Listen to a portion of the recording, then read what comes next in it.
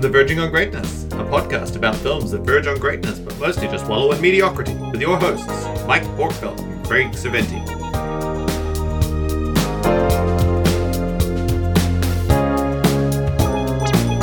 Yes. Good evening, good morning, good afternoon. Welcome to Verging on Greatness. This is a podcast where me, Mike, and my friend Craig, hi Craig. Hello. We talk about movies that are, as the title says, verging on greatness. They're not quite great. They're nearly there. You walk in and then you enjoy it and then you walk out and you go, well, it was good. It was missing something. But there's something not quite there. And we talk about the movie, we pull it apart and we try and figure out what it was that stopped it from becoming great. Or sometimes we convince ourselves that in fact we are wrong. It was greatness to start with. Yeah. It does happen. It was great all along and it was our opinion that was incorrect. That's right. That is something, well, I don't know. I don't want to second guess myself, but I'm not. Well, someone has to, Mike. I'm not gambling on that happening today, but we'll see. You never know. I want to keep things open. I don't want to close the discussion off at this point. But today we're talking about Ghostbusters, the remake from 2016. This is our first remake, isn't it? Because we did the original Ghostbusters. We did the original Ghostbusters. Yeah. I don't think we've done a remake. No. We've done sequels, I think. I think we've done a sequel. Maybe we haven't done a sequel. We should do a sequel. I don't know if we have. We'll have to check that out.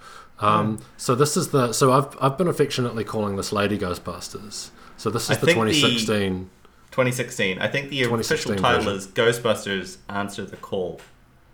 Is the official title for this right, film. But I could say that and no one would know what I was talking about. But when you say Lady Ghostbusters, everyone knows what you're talking about. That's a thing. That's a thing. I'm not sure it's the right thing to be calling it, but whatever. But yeah, I did wonder that, and we've got to put a caveat up the front. I mean, we'll do our usual caveat. Spoiler alert: we're absolutely going to spoil the shit out of this movie. So if you haven't seen it, see it first. Because you were doing something more important in 2016, like following the US elections. Yeah, I understand if you haven't seen this. Yeah, that didn't turn out to be that big a deal. Caveat number 2, caveat 1B of this two-part caveat is Craig and I are men, and we identify as men. We identify as men, and we're going to be talking about a movie that brings up a lot of gender politics. We're going to do our best to stand up for the sisters. We did tee up a bona fide woman to guest on this podcast, but it fell through. It didn't pan out at the last minute, so it's just going to be Craig and I. I did talk in depth about the film with our guest, who we might have at a later date, and I have some of her opinions in my back pocket about this film. So, genuine lady opinions. Genuine female opinions. Yes. Filtered through a male lens. Through a straight white male. The universe has not got enough opinions from straight white men. So that aside, so it's Ghostbusters. It's 2016. It's 2016. Why remake Ghostbusters in 2016? Because you want money, apparently. Craig. Look, I'm not gonna lie. I was fairly cynical. I'm fairly cynical about this movie, and I really wanted it to be a success when it came out. I think I even tweeted at Paul Feig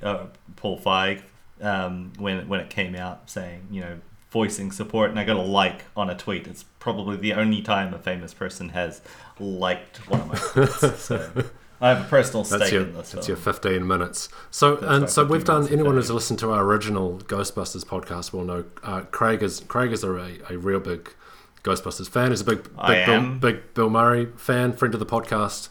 Bill Murray. Friend of the podcast, Bill Murray. We've done a lot of Bill Murray movies, but Craig in particular is an aficionado of Ghostbusters. I've seen it a few times, but nothing like the degree of expertise that Craig has in the original. Yes, so much so that after recording the Ghostbusters podcast that we did, I traveled to New York and then went to many of the filming locations of the original Ghostbusters. So that's how much of a fan I am. I went to Dana's apartment building with the church right next door. Definitely went to the firehouse. made our trek all the way out to the firehouse. Yep, I was pretty keen, so I went to the filming locations. Statue of Liberty, United Nations. We didn't go to the Statue of Liberty. We did look at it. But you did see the firehouse from Ghostbusters. We did see the firehouse from Ghostbusters. You got that. You stowed that, I got that shit away. Yeah, stowed that. We even went and saw the Friends building, which is not far from where the Ghostbusters firehouse is. But yeah, what I would say, like, we didn't talk about it at the time because I didn't understand the geography of New York. And this is not about the podcast we're recording now or the film we're talking about now. But I was immensely surprised as to how accurate the geography of the film matched New York.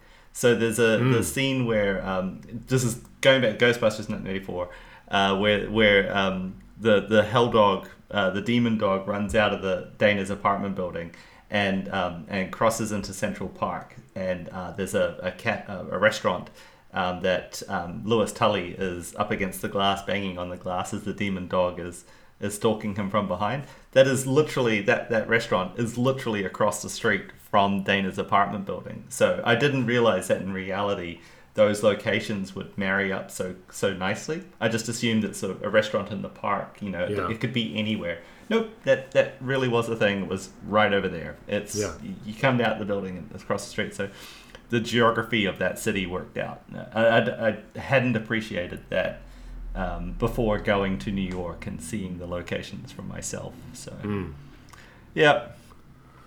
So interesting decision to remake Ghostbusters 30 odd years later.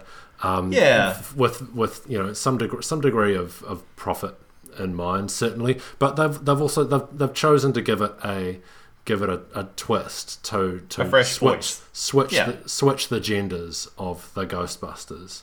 Yep.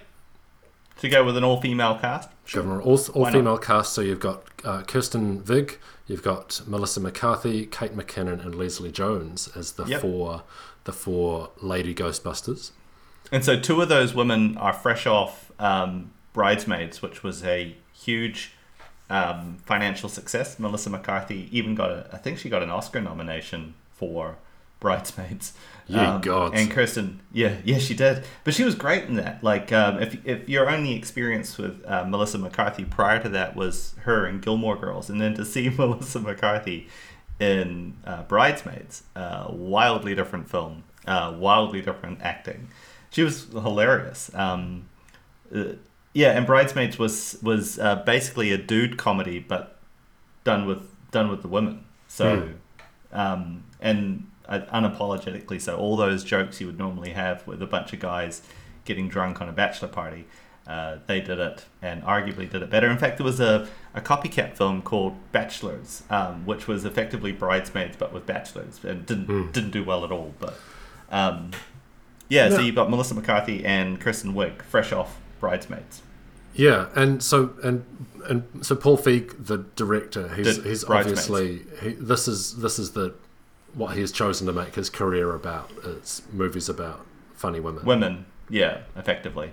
Yeah, because I think all the films he's done to date, because he directed a bunch of. He's done like 2 or 3 Melissa McCarthy vehicles. He did The Heat, and he did Spy, which are both Melissa McCarthy vehicles. Right. And then Bridesmaids, obviously. I think he's famous for Freaks and Geeks. And he directed a whole bunch of episodes. Yeah, he directed a whole bunch of episodes of Parks and Rec or The Office. I can't remember which way around it is. Okay. He directed one of those sort of shows. The guy who plays Gabe in The Office is in this.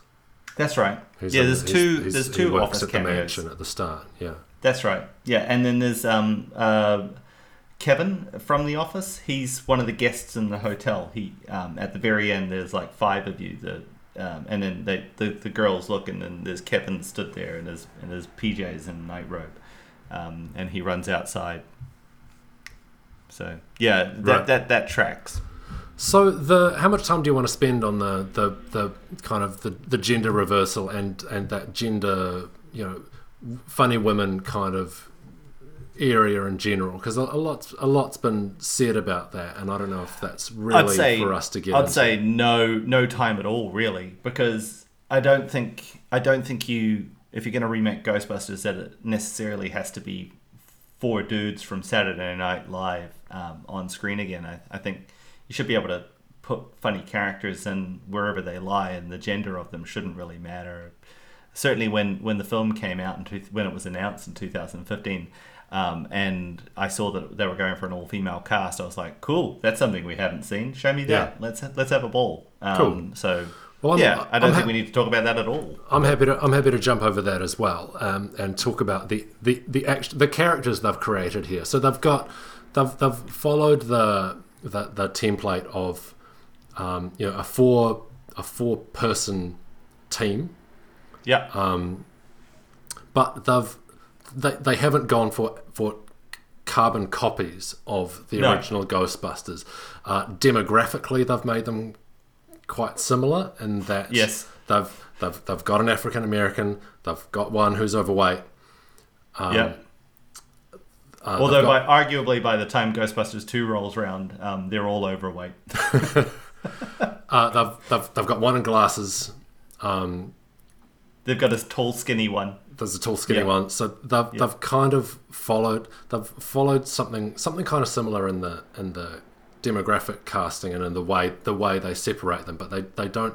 The characters don't share the same qualities to a significant degree. Although, well,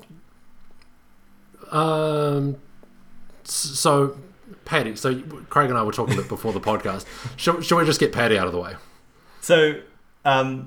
It's interesting that they went with they were like, okay, we're gonna do Lady Ghostbusters, and the dudes are gonna hate it, but whatever. We're gonna find a whole new audience, and we'll update it, because one of the criticisms we had about the first film was that Winston Zeddemore turns up about halfway through the film. He's the everyman who needs everything explained to him because he's not a PhD in parapsychology or advanced particle physics. And he turns up, and he's the plumber. He's the handyman that turns up and gets a job. He's in it for the paycheck. And our criticism was that they have this character turn up, and he's just kind of there, and he was a tack on to the film. He's not in the original poster, and he's the uneducated one. In this film, Patty, she's in it from the start, which is great. But they have three highly educated women, and Patty, who works for the Transit Authority, and she's not a scientist. I just kind of felt like he had an opportunity there to kind of flip that for a modern crowd and go, yeah, now Patty has a degree in something fancy, and you could have made any of those other women the MTA employee with no formalized education to speak of. I just felt like that's an opportunity missed right off the bat. Although she's not played as dumb, not at all. She is played as quite smart, because every time they turn up in a new place, she has a wealth of knowledge about the building and the history and what went on here that none of them know about. She is literally street smart. Yeah. She knows all about the streets. But literally. it's smart as opposed to educated, and the fact that in New York they felt the need to make the character who was going to be street smart also the African American character. So I feel like that's an opportunity. Could just as easily have switched that around, and no one would have minded. They literally could have replaced that attribute with Google Maps and just be like, here's all the cool shit that happened in this building. But no. Yeah. Leslie Jones is fantastic and she's probably I was really pleased to see her in Earlier, based on that criticism that Zeddemore comes to late, and she plays a real role as well. She has a character. What she adds to the group really matters. She gets them through some significant obstacles. I think it's really important to note, because I mean, it's impossible to talk about this film without talking about the criticism and the absolute controversy that plagued it when it came out. She was one of the people that was singled out for criticism, and fucking internet trolls were so bad that she ended up getting off the internet altogether, or social media altogether at the time. Like, she was singled out for hate. Probably because she responded, and then everyone just piled on. But I don't know. She's one of the better things about the film. She's probably my favorite character of the four women. She is the most believable, that's for sure. She's the most relatable character. We can get into that a little bit later on as well. But yeah, it's Leslie Jones is not the reason this film has issues. She's great. I think it's impossible to. Was this before or after the ethnic minority was getting online vitriol in Star Wars? What's her name? At the same time. Rose is the character. Rose is the character. Remember, I forget the actor's name. I think Lisa Marie Tran. Lisa Marie Tran. That's right. Leslie Marie Tran. No, I'm thinking of the character now. Oh, I feel bad. I should know this. Yeah. So same thing, right? Singled out, like a lot of people were unhappy about that movie and felt the need to channel that dissatisfaction directly through her and her character. I think they kind of did it with all of them, though. Like, what's his name? Who plays the stormtrooper? John Boyega. John Boyega. Thank you. He also received a lot of hate unnecessarily, and I don't know why people were so upset about that. He's great. John Boyega is one of the best things about those films. The three leads are absolutely the best thing about those films. They crush it. It's the impossible casting job, and it was Kelly Marie Tran. Thank you. Sorry, Kelly Marie Tran fans out there. We called her Lisa Marie. Probably Lisa Marie Presley is where we're going with that. Yes, probably. That sounds that tracks.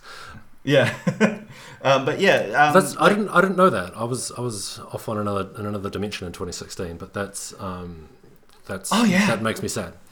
Yeah, they dogpiled on that hard, and she ended up quitting Twitter and just everything else. This film became so much more than just a film about people busting ghosts with backpacks. Yeah, it became a real stake in the ground for.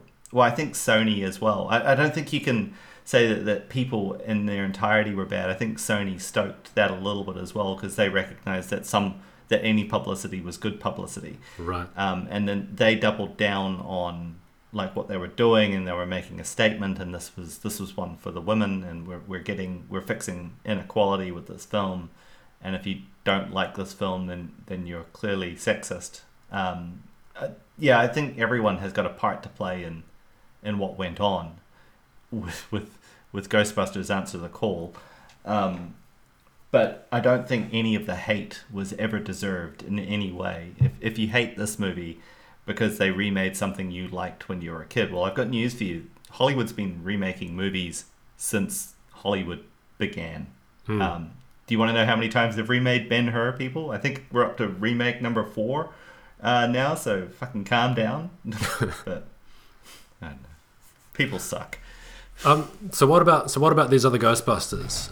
So it's got Erin, Kirsten Wiig, Abby, Melissa McCarthy, and Holtzman. Yes, I wrote all these down so I could remember them. Kate McKinnon. What do you make of them? Kate McKinnon's great. I like what Kate McKinnon was doing. She's fun. She's certainly the most fun outside of Leslie Jones. But I wasn't really a fan of Kirsten Wiig in this film, nor was I a fan of Melissa McCarthy. And I think we were talking about this before. I think this film suffers from too many Han Solos. So in the first film, you had Venkman, who was he was what you could describe as the real protagonist of the film, and then you had a bunch of literally straight men who he was bouncing up off against. And in this film, everyone's bouncing 150%, 100% of the time. And Melissa McCarthy and Kirsten Wiig are the two people in this film that I would probably recast if I had an opportunity. And that might fix some of the problems with the film. But I didn't enjoy Kirsten Wiig. I feel like her character arc, the lead, was really buried on who she was and why she was there. Melissa McCarthy, I mean, I guess she's the heart of the operation. Yeah.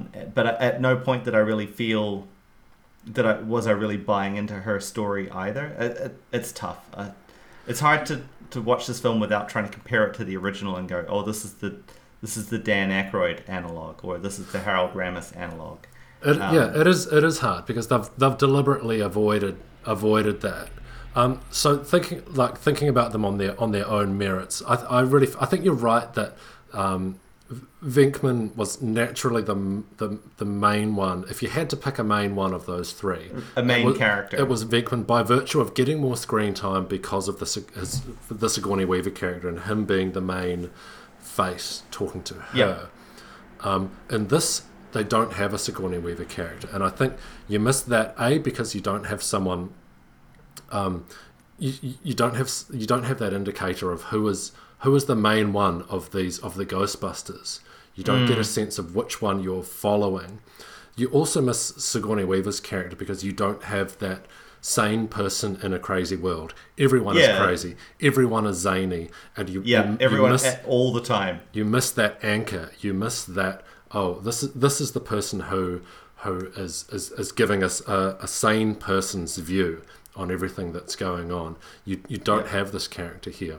Yeah, there's literally not a straight character in the film. Every person you meet who has any kind of screen time is an absolute crazy person, with the exception possibly of Charles Dance, who clearly had car payments due or something. He's... Oh, jeez.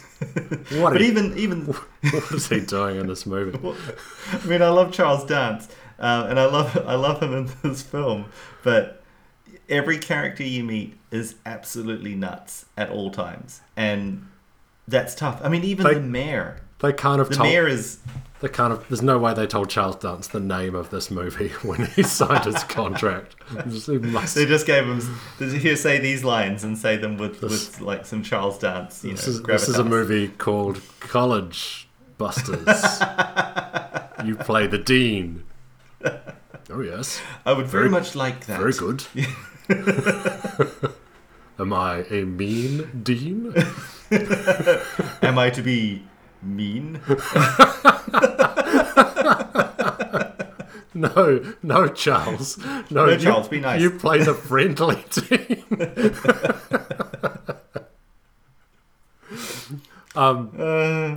So you don't have you don't have that hook through Venkman, and at the same time it's weird. So if there is a Venkman, that it's Erin. It's Kristen Wiig's character, only by virtue of the fact that you start on her. Yeah, and you follow her. There's a vague romance plot where her boyfriend won't stand up for her when she's clearly being ushered off the property, and she's trying to downplay it in a Venkman-esque fashion. She's the one who has the closest to what you would say is a tragic flaw, in that she cares a lot about what other people think of her, and that's something that they carry through, and the Abby is a foil for her in that sense, and they have that the motif of, they talk about, it's Ghost Girl, isn't it? They say Ghost Girl. That was what she was teased about, and Abby leaned into it, and Erin leaned away. And so Abby, she knows who she is. She's perfectly comfortable, perfectly happy with who she is. She does not give a fuck what people think. So is Holtzman. So is Patty. Erin does, and that's her tragic flaw. So in that sense, that's what makes her feel like the protagonist. Yeah, I'd agree with that. Although she does disappear for the final climax, semi inexplicably. And then turns up in the final climax where the other three are already there and doing stuff, and she kind of comes in to save the day. Yes. Let's come back to that, because we'll kind of plot out the beats a little bit. But yes, I think that's a real standout thing. The time she's separated for, and it's the absolute right part of the movie for her to be separated, but there's no reason for it. She just happens. No reason for it. Happens to be in a room to be at home when shit goes down. Yeah. They haven't had a fight. They haven't had an argument about Yeah, yeah. About We you should guys, circle. you guys are Put making a pin me in look it like a and crazy circle person. back to it. but- We'll circle back. So that's a little bit on the Ghostbusters. We should talk a bit about Rowan, the antagonist. So The antagonist, again, yeah. something different from the original, which original has no antagonist. There are just ghosts. no human antagonist. Ghosts, There are just- just ghosts. Ghosts just Yeah. well, I guess there is an antagonist in Zool. Yeah. Oh, well, But- it's kind of weird because there's a human antagonist and then there's a ghost antagonist, and then there's a missing third antagonist. So you had the guy who built the Xandor or Shandor, and he built the building, and they talk about him a lot. And then there's Walter Peck, the EPA, because it's the 80s and it's the Reagan era, and the EPA are the bad people. How times have changed. And Bureaucrats.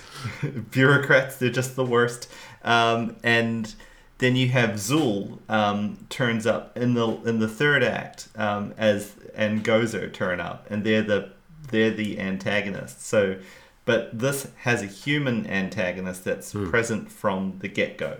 We meet the human antagonist at the same time we meet Patty. But So it's right in the first act. Just for Zool, I mean, Zool is a protagonist in the same way that the Towering Inferno is an antagonist in the Towering Inferno. It's a force of nature. Or the tidal wave is the antagonist in the Poseidon. Exactly. It's more of that disaster movie feel where there is the enemy is the disaster, and then there are agencies who are in the way. There are blockers in the way. In this movie, there is a bona fide. That's the second time I've used that phrase, and I never know know how to say it. Is it fide? Bona fide? I've always said bona fide. Fide? Yeah. I don't know. Anyway, is it Latin? So Rowan, and I do. I can see why this may lead to some controversy, but I kind of like it that they chose to make their antagonist a disaffected white guy who looks like he lives in his mother's basement, and I'm just gonna call it now. Probably does some hardcore online trolling. Yeah, so. I think that must have been the casting call. We want a guy who looks like an online troll. Yeah, boom. I'm almost willing to bet that they went back and recast that role after the controversy came out and was like, "What do we think an internet troll looks like? This guy, cast him." No, that's they must have known this was the way the biggest enemy for this movie was going to be internet trolls, and so they're like the baddie, middle-aged white man, baddie has got to look like an internet troll, and he does perfectly. Does it very, very admirably. That actor's name is Neil Casey. Second movie has second Ghostbusters has an antagonist who also looks a little like an internet troll. An old school internet troll. Yeah. Yeah. That I forget that the guy who plays Vigo the Carpathian. No, his the guy who runs around doing his dirty business. I forget that actor's name, but he was in Ally McBeal. Yes. Yeah. So Rowan, he is in a sense he is doing. Well, I guess he's not acting for a particular deity in the same way that guy's acting for Vigo. Yeah, interestingly enough, both the original Ghostbusters with the original castings were quite happy to lean into the religious side of things or the deity side of things, the supernatural or the otherworldly. Where this, even though it's a movie about ghosts and talking about the other side, it would rather talk about interdimension. Yeah, that's true. That's an interesting point. There's no personified ghost. Yeah, there's no. Yeah, they've taken. I think that's got to be a sign of the times, where they've taken religion out of it completely, and instead they're going to talk about other dimensional. So are they even ghosts or are they just interdimensional beings? I don't know. It's kind of weird. Yeah, and it's because interestingly enough, it's Indiana ley lines. Jones. It's ley lines. Yeah, it's going back to some old school It's not even really supernatural. It's weird, otherworldly stuff, but not supernatural. It's not. I think this movie made in the 80s, they would lean heavily into that. Yeah, it's not it's not anything that could be considered even close to religious. No, yeah, I think that's because they didn't want to anger religious types or get the religious right up in arms about this film. Yeah, I can see that. Interestingly, yeah. 2016, y'all. So last character we got to talk about, Chris Hemsworth. Who?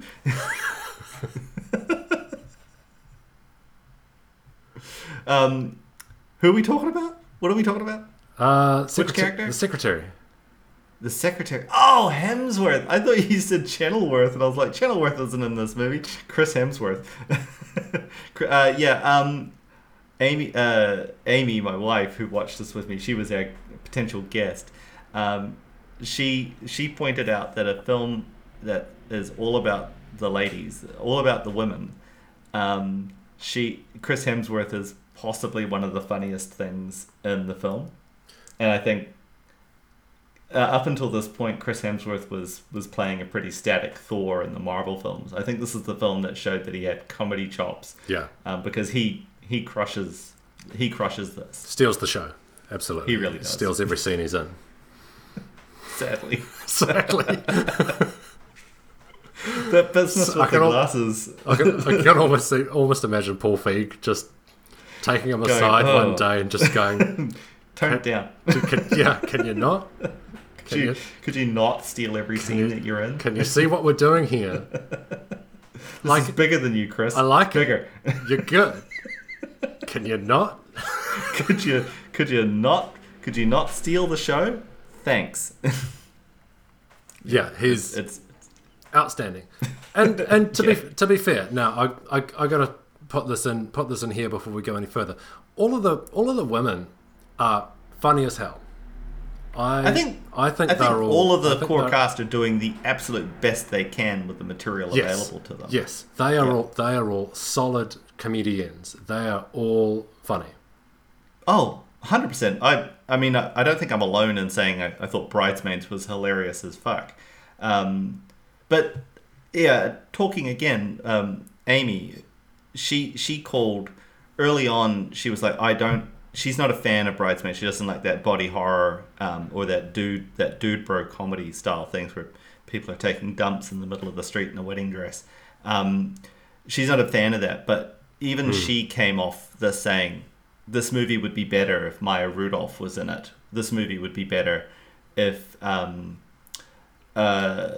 Jones was in it. And I have to kind of agree. Like, you get rid of Melissa McCarthy and get rid of Kristen Wiig. Drop Rashida Jones and Maya Rudolph into those roles, either which way around. And I think you take this from being zany people all the time, and you put some grounded people in there, and make that and give the other wackier characters something to bounce off, to give you that comedy, to give you that juxtaposition. Suddenly, you're looking at a different film, and I think that's. I mean, with the casting, again, all of the principals in this are very funny people. I don't always think putting more funny people in a room is the success to comedy. I think you need those straight people, you need those normal people to give that juxtaposition, to give it that life, to give it that bounce, so your sarcasm works. I think they need what you need, and I talked about this with Outbreak. Everybody needs to know their role. What am I here? That's right. What am I here to do? Chris Hemsworth knows his role. Yeah.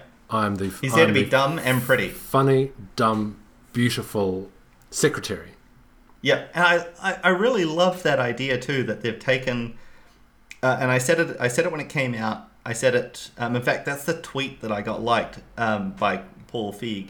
Was because they had released a picture of Chris Hemsworth dressed as the secretary with the glasses, and I had tweeted, "I'm straight, and that's pretty hot," and Paul Feig liked that comment, so that's my claim to fame. And I love that they did that. I love that they cast Chris Hemsworth as the secretary, and he's just pretty and hot and dumb, because that's almost how all receptionists are cast in film, always, and it's just a pretty young thing in a tight skirt. I love it. It's archetypal, and having the man in the role. Obviously, when you're making a gender reversal, the rest of it writes itself.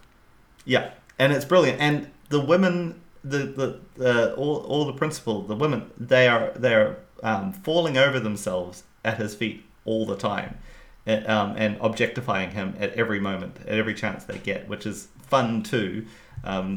Perhaps not completely appropriate at all times, because I mean, you've got a comedy about women doing their own thing, and they're all salivating about Chris Hemsworth.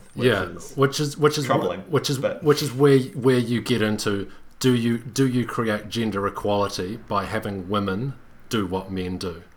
Does that make I'm not sure that you do. Does that make it funny? In the same way as you talked about the dude bro kind of having women do dude bro comedy.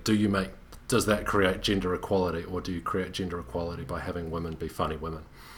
But I don't know. I'm woefully unqualified to comment on that. That's the conversation we agreed to sidestep at the start. So, shall we swing right along and talk about what actually happens in this movie? Ghosts, and then they bust them. It's pretty straightforward. Yeah, there are ghosts. There is the busting of ghosts. And then there's a climax, which involves a big ghost that looks like Dan Aykroyd. Or was it just me, or did the ultimate ghost look like Dan Aykroyd? I think it looked like Dan Aykroyd. Yeah, I suppose it's kind of cuddly. Dan Aykroyd, people, he's cuddly. He is pretty cuddly, to be fair. He's pretty cuddly. I ain't afraid of no ghosts. I don't go to Chinatown, and I ain't afraid of no ghosts. He's in this movie. That's his. Craig just tossed out Dan Aykroyd's line. So all of the core cast are in this movie, except for Rick Moranis and for the late Harold Ramis. The late Harold Ramis. But if there's not exactly blink and you'll miss it. There's a lingering shot on a bust of Harold Ramis early in the film. But yeah, everybody else. Bill Murray actually gets a scene. Janine gets a scene. Yes, he does. He turns up as someone who's critical of them and as a skeptic and wants to see the ghost, and then promptly gets thrown out a window. Yeah. So, but he has an impact on the plot, and in fact, what is his impact on the plot is one of the few times in the movie that Kristen Wiig's her character flaw actually makes a difference, because that's a moment where the tension is in fact tied to her character, because his criticism makes her want to prove that she is right. Abby doesn't give a shit, because that's she's her just like, character. no, there's a dangerous ghost in there. What are you doing? What are you doing? None of the others give a shit, but Erin has this flaw, and so that flaw leads her to open it up, and then the ghost escapes and throws Bill Murray out a window. That's a good scene. That's a good scene, because it ties to her character. I think that's the only one. Yeah, there's really I did like that scene. No other point where who she is as a character makes any difference to what happens in the plot. Yeah. Which is what I coincidentally what I disliked about the original Ghostbusters, is that also none of them even have a tragic flaw. They're all just who they are, and they're happy with who they are, and at the end of the movie they're exactly the same as they were at the start. That's true. Yeah. And all of their characters are rewarded for being who they are throughout the length of the film. So until they get thrown in jail. Yeah, but even still, like, they're proved right. So they are proved right. Nobody changes or learns anything except for the baddies. Except in the sequel where they get sued out of existence.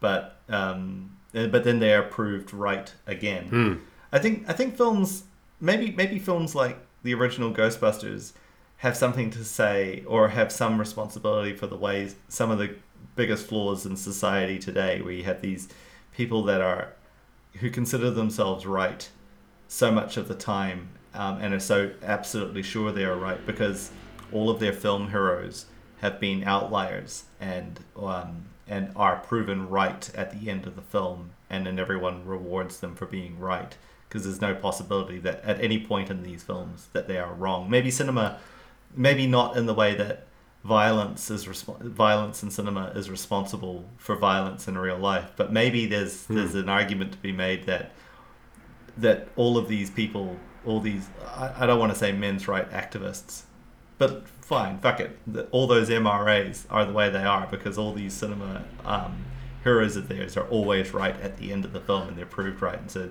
they cast themselves in that role. I think that's probably fair. It's created a story, it's created an interpretation where, no, I'm not wrong, and you'll all see at the end.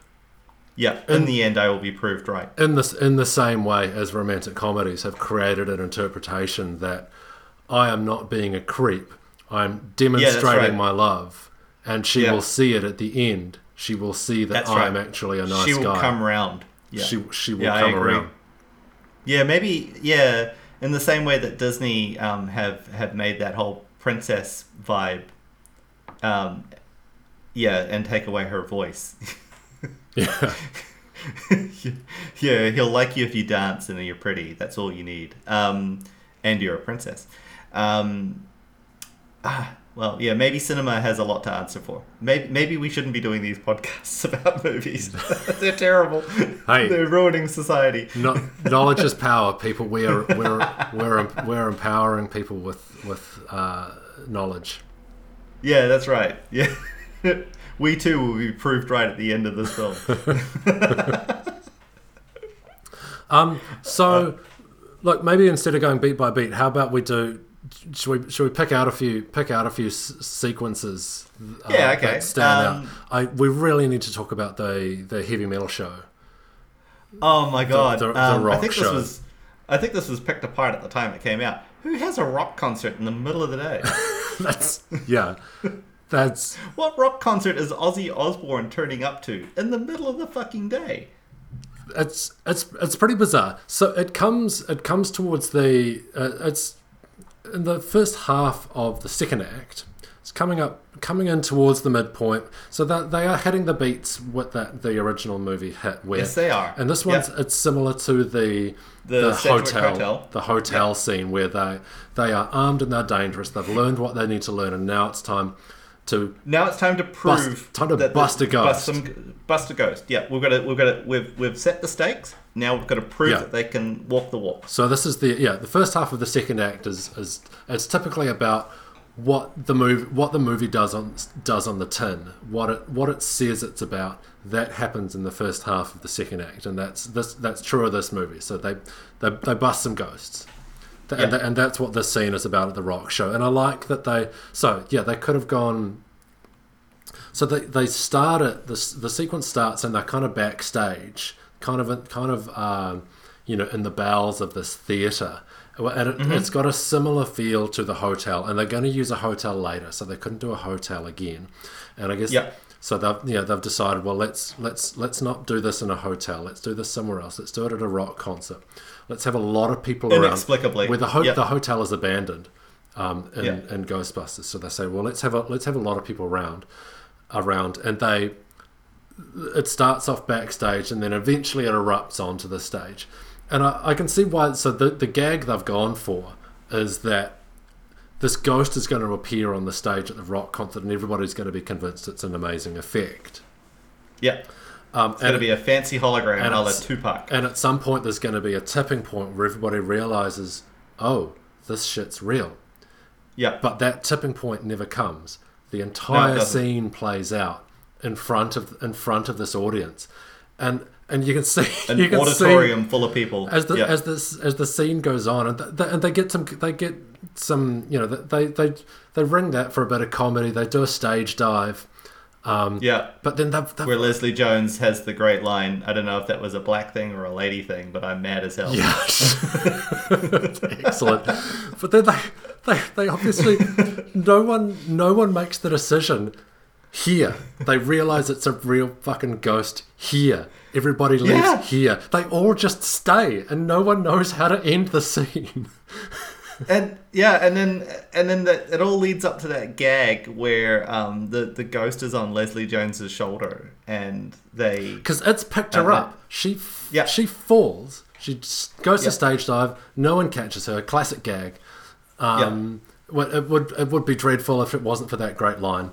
This film apes a bunch of classic gags, and then it does. And then the ghost picks her up. Yeah, and then sits on her shoulders. Sitting on her shoulders. It's I want to know: weird. does the ghost have weight? Like, does it have physical weight? Is it resting on her shoulders? And does she feel it there because it has a physical presence? Like, that doesn't seem consistent. There's a lot of inconsistencies in this world. It stops the scene dead. And because you mentioned ripping off gags, I got to mention they rip off a gag from a comedy movie that I absolutely love, Young Frankenstein. I don't think anyone's ever heard of it. It's not a classic or anything. It's an obscure German cinema film. It's not, none of you would have heard of it. None of you have ever heard of it. It's quite obscure. But you should really look it up. Yeah, it's a little known Jewish director. Yeah, he's done some French. Mel Brooks. He's done some French movies. He's done some French films. Yeah.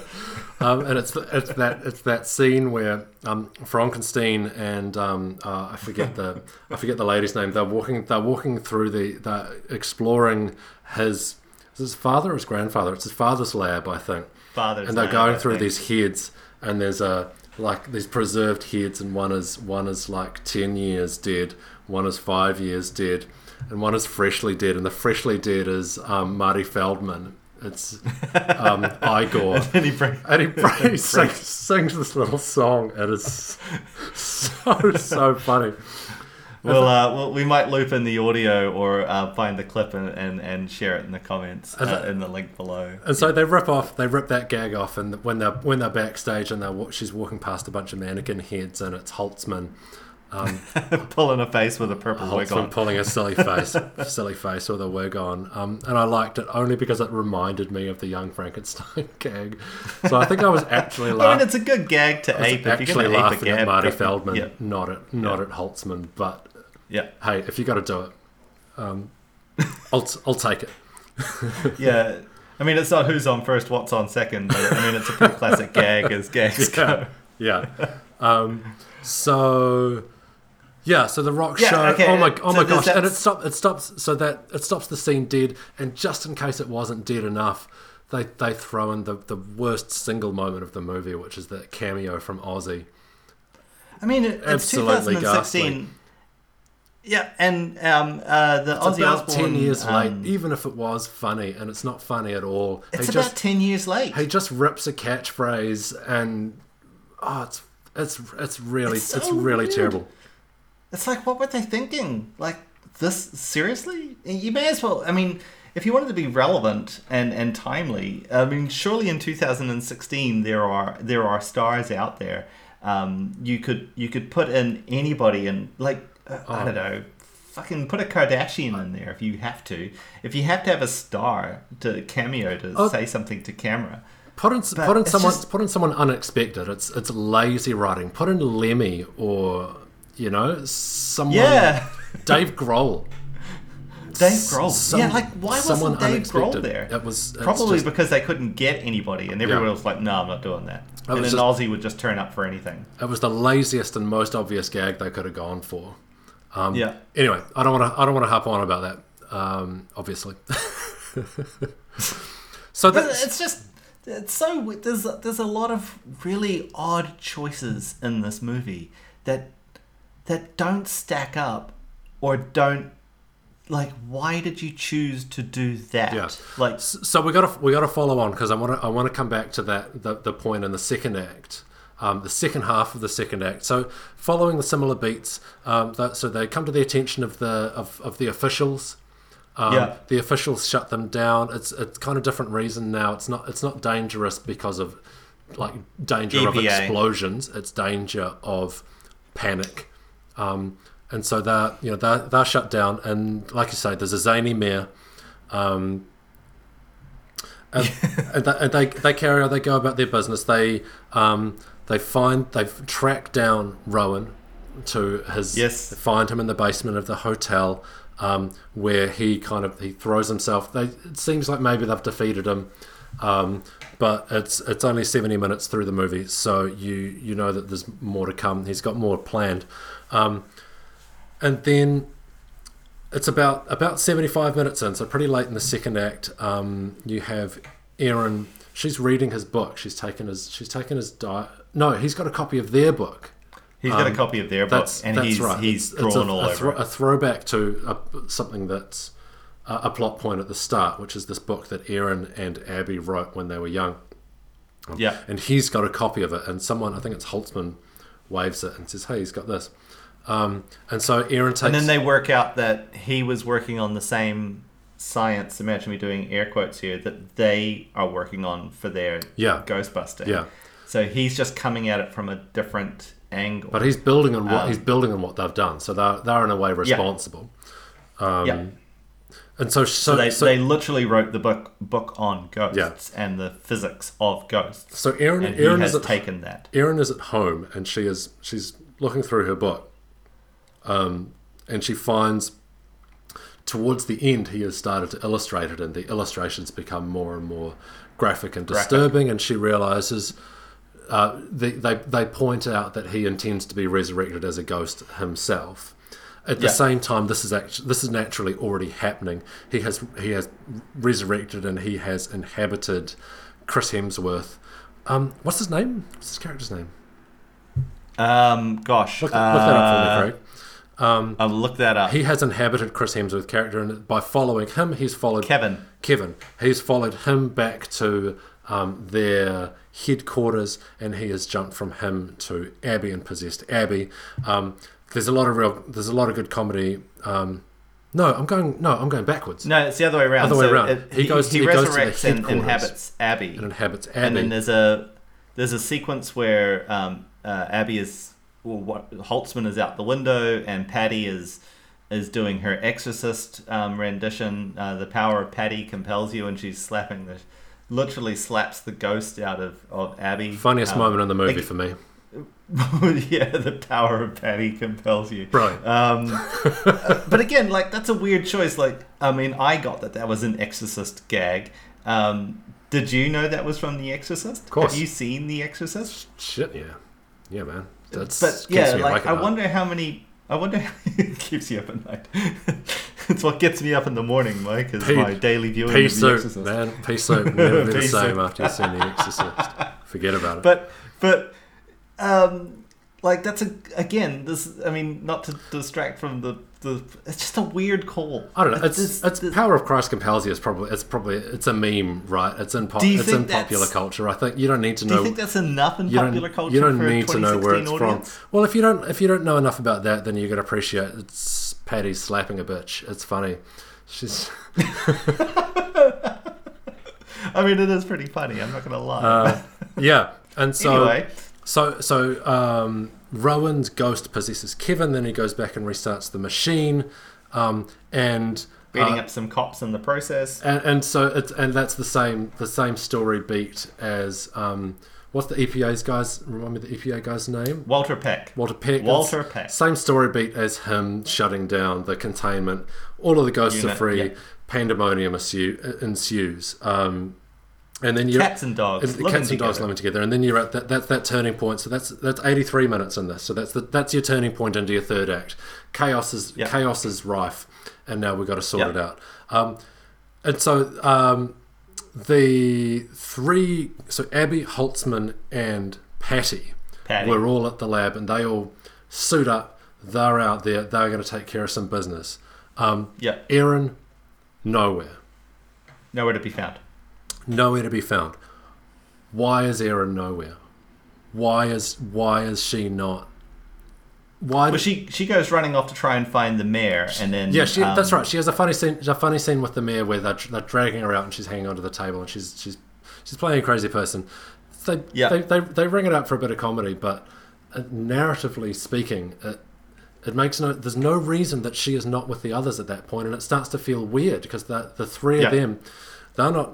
they're It feels out. like there was a fight scene with within the four characters. Exactly. And then she's driven away. She's like, I'm not doing this crazy shit anymore. I need to be taken seriously. Yeah, exactly.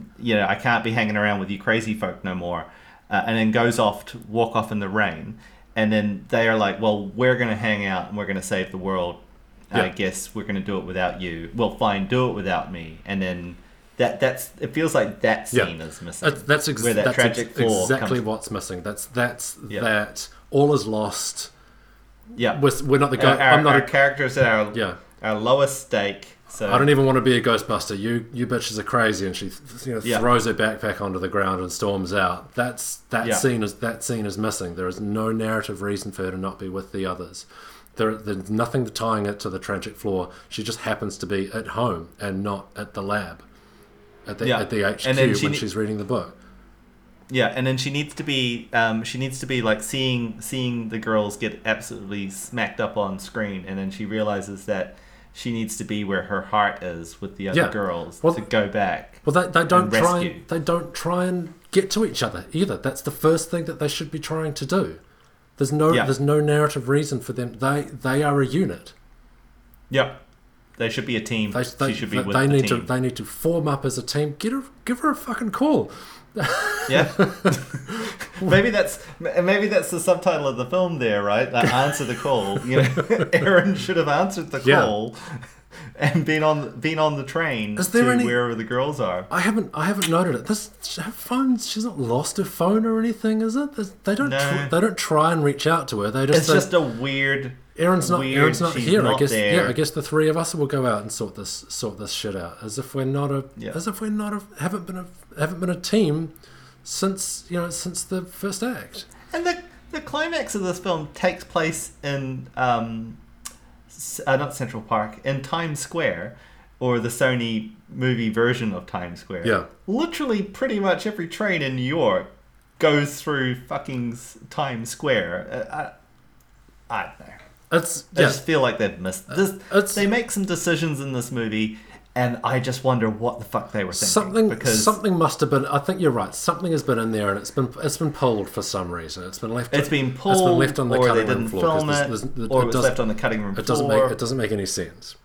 Or they thought that scene with her being with the mayor was enough to explain why she wasn't there. And it means you start that third act just on a really weird on a weird space, and she just turns up. She just finds them at so they've been crushed by a Stay Puft. Stay Puft, yeah. With the balloons. Stay Puft comes back and as a balloon, and he crushes them all, and he squishes them, and there's a bit of comedy where you see them all crushed by this balloon, and then he pops. And then that's the Swiss Army knife she was given by Holtzman at the beginning of the film. So they do tie that back narratively, where she does. She uses an object as a throwback to earlier in the film where she gets given the Swiss Army knife. Yeah, as a joke. Yeah, as a joke. Yeah. And then they're together, and then you can swing into then they're ready for the final battle. But the pacing is all off because you don't know why. You don't know why she's not there. You don't know why she's not there. Also, just that final battle as well. The film is not an action movie. And the original wasn't an action movie either. There was no action beats in the original film. Well, not traditional action. This film then descends into full-on Marvel movie action sequence for the final act, for the climax. It goes into that whole we're busting ghosts and we're slinging people around and we're being action stars and we're sliding across the ground. It stops short of characters doing backflips. Whereas the original film doesn't do that. The action sequence at the end of the original film is really not an action sequence. They light Stay Puft on fire, he's burning up the side of the building, and then that's kind of the end of it. That's the action sequence. Having said that, okay, I'm going to disagree with you there because I think 34 years ago, if they could have, they would have done an action sequence. You reckon? Yeah, they didn't have the tech for it at the time. Yeah. And all right. Yeah, I think it's as good a spot. It's as good a spot as any for. I think you need something to happen. You need something there, and in 1982, 83. 83? 83. 83? Yeah, they build it up with tension, and there's this. It's the tension builds as they're making their way through the building. But I think it's narratively speaking, it's just as satisfying to have an action sequence there. Sure. I just feel it's kind of unnecessary. For me, that sequence feels tacked on because it happens in a fog. So it's like it feels to me like that all happens on a set, which is fine because I mean that whole end sequence just happens on a set. Like Nolan's shutting down Times Square so they can film Ghostbusters 2016 in it. So, but it feels super contained, and I feel like it was inserted. Like I know they did reshoots on this. I know that they got to that end sequence, and there's a dance sequence a la Thriller, but it's not Thriller, that they've cut out that you see in the theatrical release play over the trailer. Play over the end credits. I'm fairly certain that when they previewed this, the test audiences, they were like, oh, it needs an action sequence, and then Sony went back and shot an action sequence that they inserted into the last act. Yeah, that's how it feels to me. If they do, I believe that's what happens. I'd say my biggest issue with it is how quickly they go from barely being able to fire these fucking guns to suddenly being sharpshooters. Yeah, and we said it was 82, 83. It's 84 that the original Ghostbusters came out. But in the original Ghostbusters, they have that montage where they go around busting ghosts, where you see them learning to become Ghostbusters in the montage. And in this, they don't have that. They bust one ghost that we see, and we never see them do anything else. Yeah, you're quite right. That's the only ghost they bust in the entire movie until right at the end, until that action sequence. You are quite right. And then suddenly they are Navy SEALs. I just don't know. I just don't know. You've got Holtzman licking guns at one point, and they've got all these cool new ghost-busting tools, which are great. I love all of them. They're fantastic. The Ghost Shredder is my particular favorite. Yeah. But it's just weird that they do that. Like, when did they... Because every sequence they show with them using the kit up until that point where they're in the back alley and they're blowing up that poor guy from Deadpool's scooter, moped, they're absolutely useless at it. And then suddenly they're Marvel action stars. I don't have a huge problem with it because it's I don't know, it's the movies.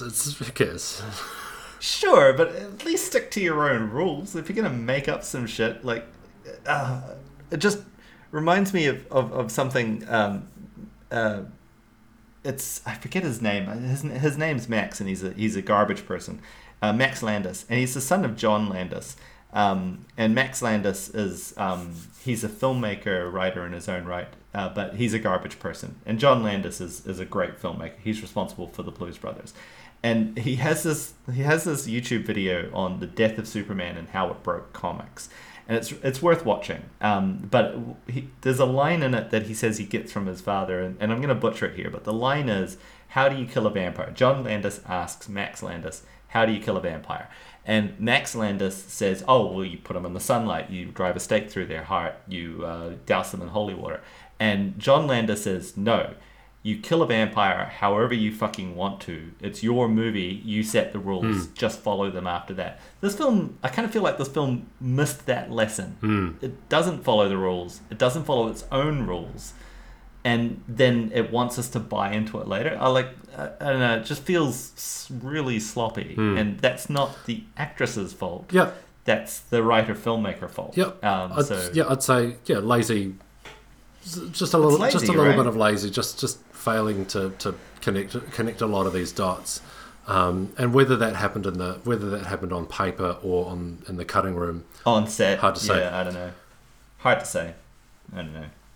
This is tough. As I've said, I mean, you were talking about what's dissatisfying about the ending. For me, it's the fact that, and again, this is the same as the original. There is nothing that ties to Erin's narrative flaw about the ending. She just dives in to save her buddy. She dives into the hole, and it's almost like, if you're going to fix this, like, okay, casting aside, okay, so if you're going to fix this in the script, you go back and you make that narrative flaw like a real Achilles tendon, right? A real Achilles heel. Yeah.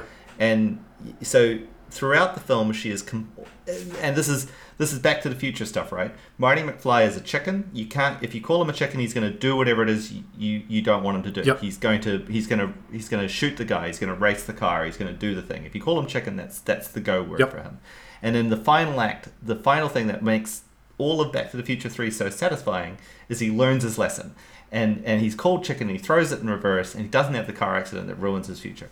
And that's what you need here. You need that scene where, like, I don't believe you, you're a fraud, and 4 times out of 5, she does the thing. She backtracks. She sells her friends. But in that 5th time, she needs to go, I don't care what you think. Yeah. And I know what I think. And it's interesting that one in Back to the Future is really, really interesting because it's a lack of action. It's a lack of action, which should be narratively a downer. Yeah, but it's so satisfying. Narratively, it's much more satisfying for him to take the action, even though it usually results in bad outcomes. So it's to race flee. Yeah, it's really sad. It's surprising that it's satisfying, and I can see why it took them 3 movies to pull the trigger on it. But it shouldn't be satisfying because, as a viewer, you want your protagonist to take action. You don't want them to chicken out. To chicken out, literally chicken out. But it's only because you've watched those 3 movies and Marty McFly has made that mistake so many times. Mistake so many times, and you get it, and because you think, oh, it's going to be alright for him now. Yeah, but as the audience member, they didn't hammer that home quite enough with the Kristen Wiig character. No. They didn't hammer it in, and it's only because we've talked about it and we've got a little bit of perspective on it to go, okay, well, that's the flaw, and they don't hammer it, and then they don't pay it off, and it's just frustrating because we're talking about it now, and the frustrating part is, like, it was there, but they didn't capitalize on it. And in fact, it's only mentioned again in a post-credit sequence. They refer back to their main protagonist's tragic flaw after the credits. It is literally an afterthought. Yeah. That there are lights, so there are someone's lit up, so officially they still can't be recognised, but someone has arranged a message in the lights on a building in New York. Yeah. Thank you, Ghostbusters. And I think they say, I wrote it down, maybe it's not terrible for people to know what we do. And that's her reaching that realization. That's everything. It's going to be okay in a post-credit sequence.